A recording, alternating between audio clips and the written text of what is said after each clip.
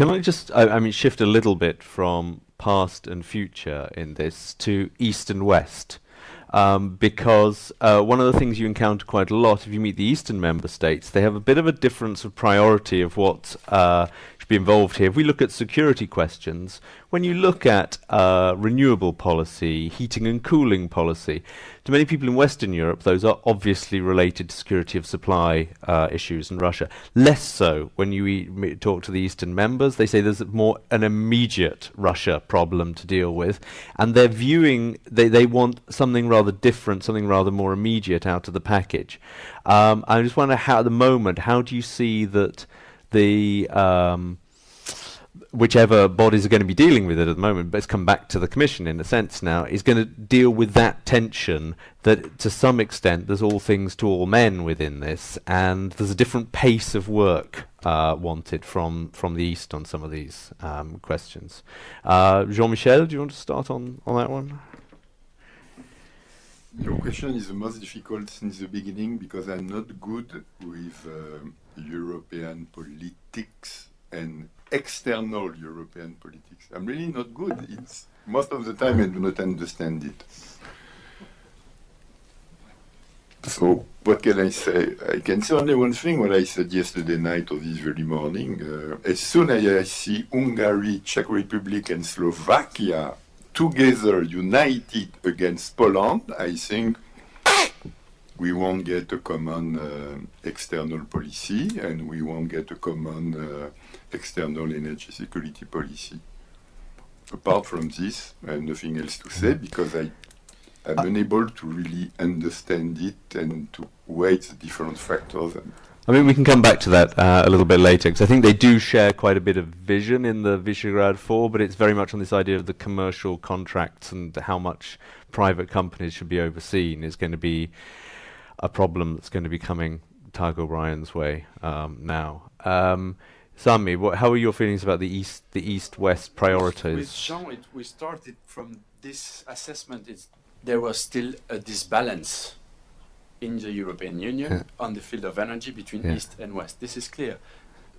From history, geography, geology, economy, everything.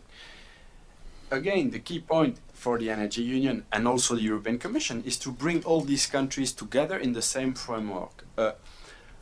A way to address it is that, of course, there is an issue of gas. This is an issue of diversification, reliance on certain suppliers, etc. And this is very different from one country to the other. Either you develop an only short-term gas strategy dealing with that, or you develop an overall strategy which brings answers which are not only that. And the European Energy Security Strategy of June 2014 and the Energy Union builds on that. What it says is that, of course, you need to address gas security, diversify, but of course you need also, energy efficiency, renewables are an answer to that issue as well. So in the Energy Union framework, we find different ways to address them. And why, I just want to make this point, another way that energy policy is artificially fragmented. We have the impression that when it's internal issue, it's European. When it's external issue, it's completely national issues. So we have completely fragmented the internal market and the external dimension of this market, as it would be two different worlds. Now, our external suppliers remind us that it's exactly the same one issue that needs to be addressed together. So once we address this internal market, external dimension together, we already give an answer to these Eastern European countries. Georg? My first statement would be, and I think it's something that Jean-Michel also said, is the Eastern countries are not kind of one bloc. They are also having rather different opinions, especially when talking about the Ukraine issue. Poland has a completely different position than, for example, Hungary. And if you talk about Slovakia, they are kind of in between, because on the one hand, they are making 300 million euros a year by transiting Russian gas, and they would like to keep this nice cash flow going. On the other hand, they see the political difficulties. I would frame the question maybe a bit differently, and I think that is a good point of the Energy Union and the European approach, is that it's very often about discussing frameworks. It sounds very kind of complex, abstract, and far away. So discussing how to design markets, how to establish rules, and not going into very concrete projects, because as soon as you go into kind of concrete technologies, concrete projects, you immediately know which member state will be against it and which member state will be for it, and then it will be very difficult to conduct this big horse trading that is essentially necessary to make everybody better off. But if you're starting to discuss on a higher level of frameworks and open the debate to these 5 dimensions, then the chances for success might be substantially higher. And for me, the energy union was also to some degree a way to increase kind of the political profile of energy policy a bit away from the ministers of energy in the member states that are deeply into vested interests of their national systems to the heads of state level. So really to level it up by one level, and hoping that then more political compromise becomes possible. Jean Arnaud? Yes, well, on the East-West divide, I think that indeed the situation is different, but in my view, the first response is to have the internal market working over there, and we have, of course, the need to have the right interconnections between the various countries, and that is where I would recommend the Commission to be much more proactive in developing regional cooperation between Bulgaria, Romania, Greece, and then also Hungary, Slovakia, Czech Republic, and Poland, as we did with the Baltics. The BEMIP, Baltic Energy Market Interconnection Plan, was aimed really at the 3 Baltic states to help them, and they've been helped a lot by the Finns, the Poles, and also the Swedes and the Danes on the other side. And this helped a lot, but the Commission spent a lot of time on BEMIP, much more than in any other regional cooperation, because of the sensitivity for the Baltic states. And I think it's exactly the same situation with the East Balkans. I am very glad to see that a high-level group has been created recently. But this is the way to bring them together. You know, after the crisis of January 2009, Bulgaria was suffering the most, and there was a possibility for Greece to help them, and also for Romania.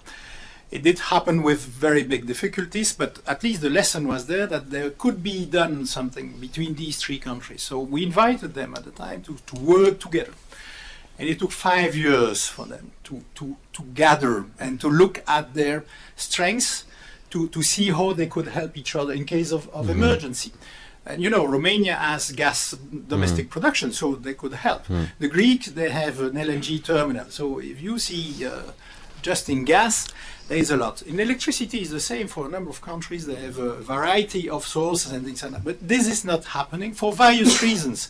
And the Commission has also to look at the structure of the energy sector in these countries. It's state-owned monopolies with a lot of national political interventions and things like that. So look, Bulgaria government fell just because of the electricity price and problem with energy. So I think these areas really are very important. At the same time, it's clear that the old power dominating the region before 90 is still very active. So today you have one country, well, not to quote it, Hungary, is looking at Moscow and saying, well, we prefer to go to Moscow than to Brussels. So there is something to be done there. And this is really a question, I think, of improving the regional cooperation. My experience of regional cooperation in these countries is painful. Also, the regulators were meeting together, but nothing is really happening. So there is a major effort to be done there.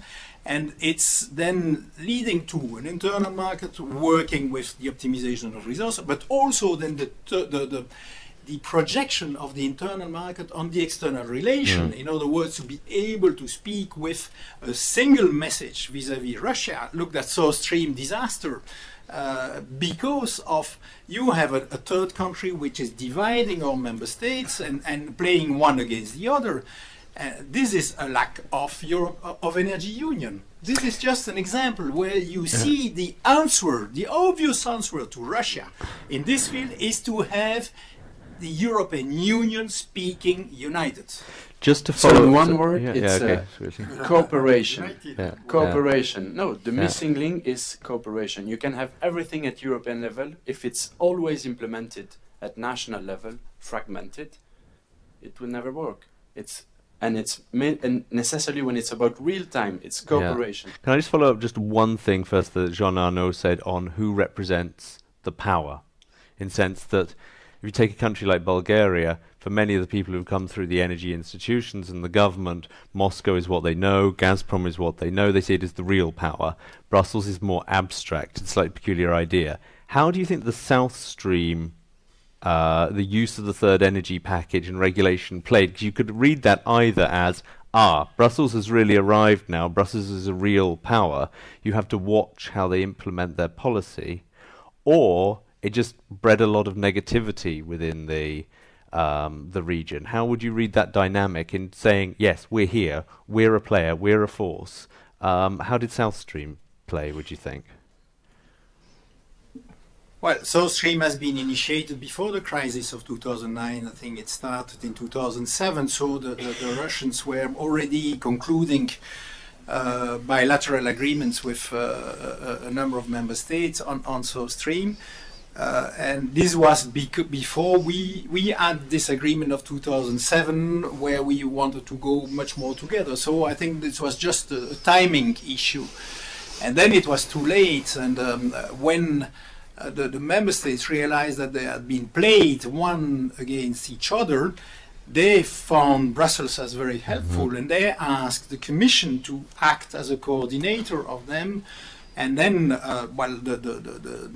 it culminated with a letter of the energy commissioner to the Minister of Energy in Russia at the end of 2013, saying, well, look, on South Stream, we are sorry to say that you are not in line with the EU rules, so if you want to build South Stream in the EU territory, it will not work like that. So what we propose to you is to have an EU-Russia agreement to cover South Stream. So that was December 2013. In January 2014, it was decided to have a working group between Russia and the EU to discuss that. And of course, after the annexion of Crimea in February, in March last year, all this went to a stop.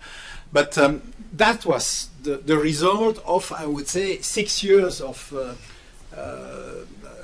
lack of understanding, but I think at the end the member states have understood now, and that's when we see the proposal in the Energy Union to say, let's have a look at the intergovernmental agreement before they are concluded, would help a lot in this process and would be just the logical step. But also look at the whole Poland has been able to renegotiate the status of the Yamal pipeline, which was a joint venture between PGNiG and Gazprom. The Poles asked the EU Commission to help them to negotiate, and finally we got treatment and handling of the Yamal pipeline, which is in line with the third package. So that is, the tariff is set by the regulators. There is no reverse flows, physical and virtual, on the Yamal pipeline. So, which is not still possible in Bulgaria, Romania, because there are still a lot of pressure on these sides. So, but you see, we are moving in the right direction. So, but there is, of course, the Energy Union is, as I say, this qualitative step we need just to go for the full power of this union. Jean-Michel, you had something about cooperation that you wanted to add. Well, I agree with Sami, but Sami is doing something a bit paradoxical as be spontaneous. Sami is saying, EC, European Commission, can do the best plan, the best C, the better. If member states do not cooperate, it won't work.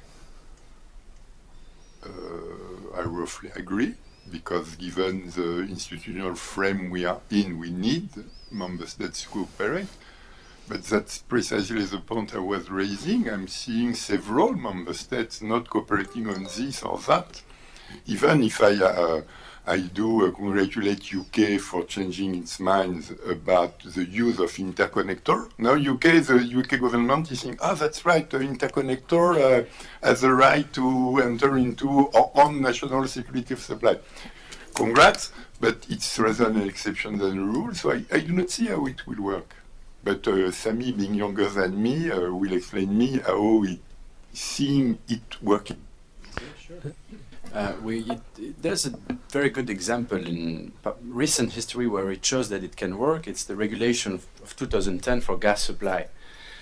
Before the crisis, there was nothing, disruptions, and we realized that European national countries alone were weak, and the gas was there, but it could not flow from one country to the others, from very basic reasons: reverse flow, lack of coordination, cooperation, etc.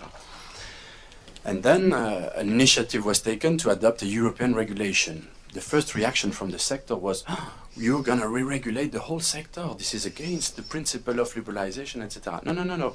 Having a regulation is not about re-regulating the sector. It's offering a European framework, some harmonization of certain aspects, and then it's opening, and sometimes you can even strongly invite, or you can even force some countries to either coordinate or cooperate. These two things are totally different, but what we get was coordination. So they have to coordinate their plans as a preventive and also if a crisis occurs. And they have to do it at regional level. If you do it, so this worked, and then what we call this solidarity, which everyone says, oh, it's a very abstract principle, what is this? No, it's a reality. And the reality is that it was the private operators themselves who were delivering this factual solidarity. But this was possible because there was a European framework allowing it. In the field of electricity, we have nothing comparable. We have a directive of 2004-2005 which says to the countries what they should do within their borders. It's a kind of checklist. But then it doesn't open any cooperation and coordination. So if at the European level you don't at least have the impulsion, and then of course you have, so far it's changed because now you have Acer, you have the ENTSO-E, so the governance is somewhere ready, but it needs the vision and the sign. Guys, you need to cooperate. And then, of course, the way that they will articulate it, whether it's through regional initiatives, whether it's through more ad hoc, voluntary, like pentalateral, etc. We believe that when it's totally voluntary and ad hoc, it can stop like this. And when it's like this, when you have a crisis, it can put you in a very difficult position if everything stops because, voluntary, they have decided not to cooperate. So there are concretely things to do, and there are past experience that can inspire, and BEMIP is another one. We can discuss it concretely. Yeah, thank you. I mean, Tug O'Brien, I mean, quite a few ideas there. Just to come back to the original and the sort of, the Commission fitting in there. I mean, at times it is felt that sometimes particularly Poland, will try and use the ETS as something of a hostage as well in the policy making. That this idea of the climate policy is something we have to grin and bear, and we want certain presents out of the package ourselves. I mean, how do you regard that tension playing out over the next 5 years or so? I thought maybe we'd move the conversation nicely on from your east and west at the beginning, that I wouldn't be asked quite that. But I just want to actually, maybe we can start off exactly where you finished and said, what about Poland and hostages? Okay.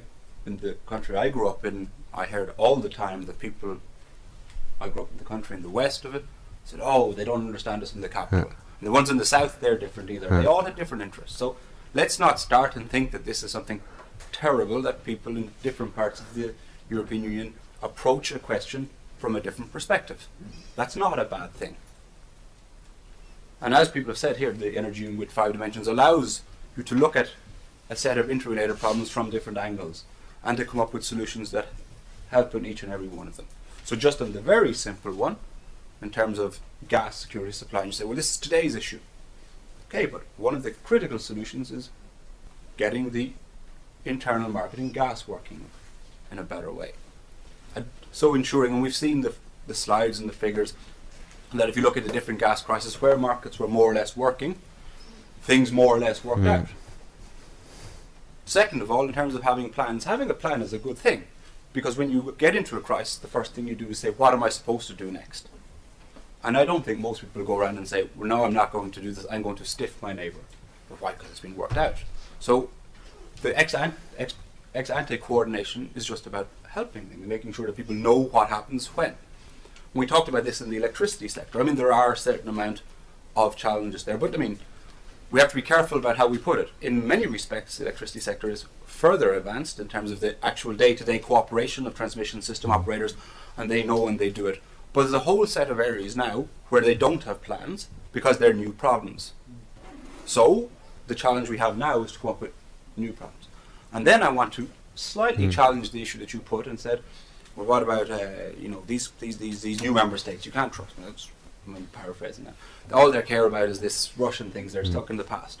Well, first of all, I don't think it's true. And second of all, I think, well, of course you're going to worry about the pressing problem first. But when you develop solutions to your pressing problems and with your neighbours, you'll also look at things, and I think anybody who says that there aren't significant energy efficiency gains to be made in eastern member states will quickly find out that's not true, and they will see that as they look through it, and that's the process allows that to be identified. There are many things, and we can, to use an Americanism, we can walk and chew gum here. We can do both things at once. Now, in terms of, you're talking about cooperation, now we say, this is what we talk about, creating a framework for regional cooperation to happen. That can be done. That's part of what is set out in our project, in our program for the Energy Union. That will allow that to happen, but also allow it to happen in a way that, as I said earlier, that people can have confidence that what's happening and where across the European Union, that it's not somebody else trying to shape the game to their own advantage. But I think it's clear, as Jean Arnaud mentioned, the new forum, the new coordination framework that we have in Southeastern Europe is a good thing and something to be strongly welcomed, just as much as the pentrolateral is a good thing.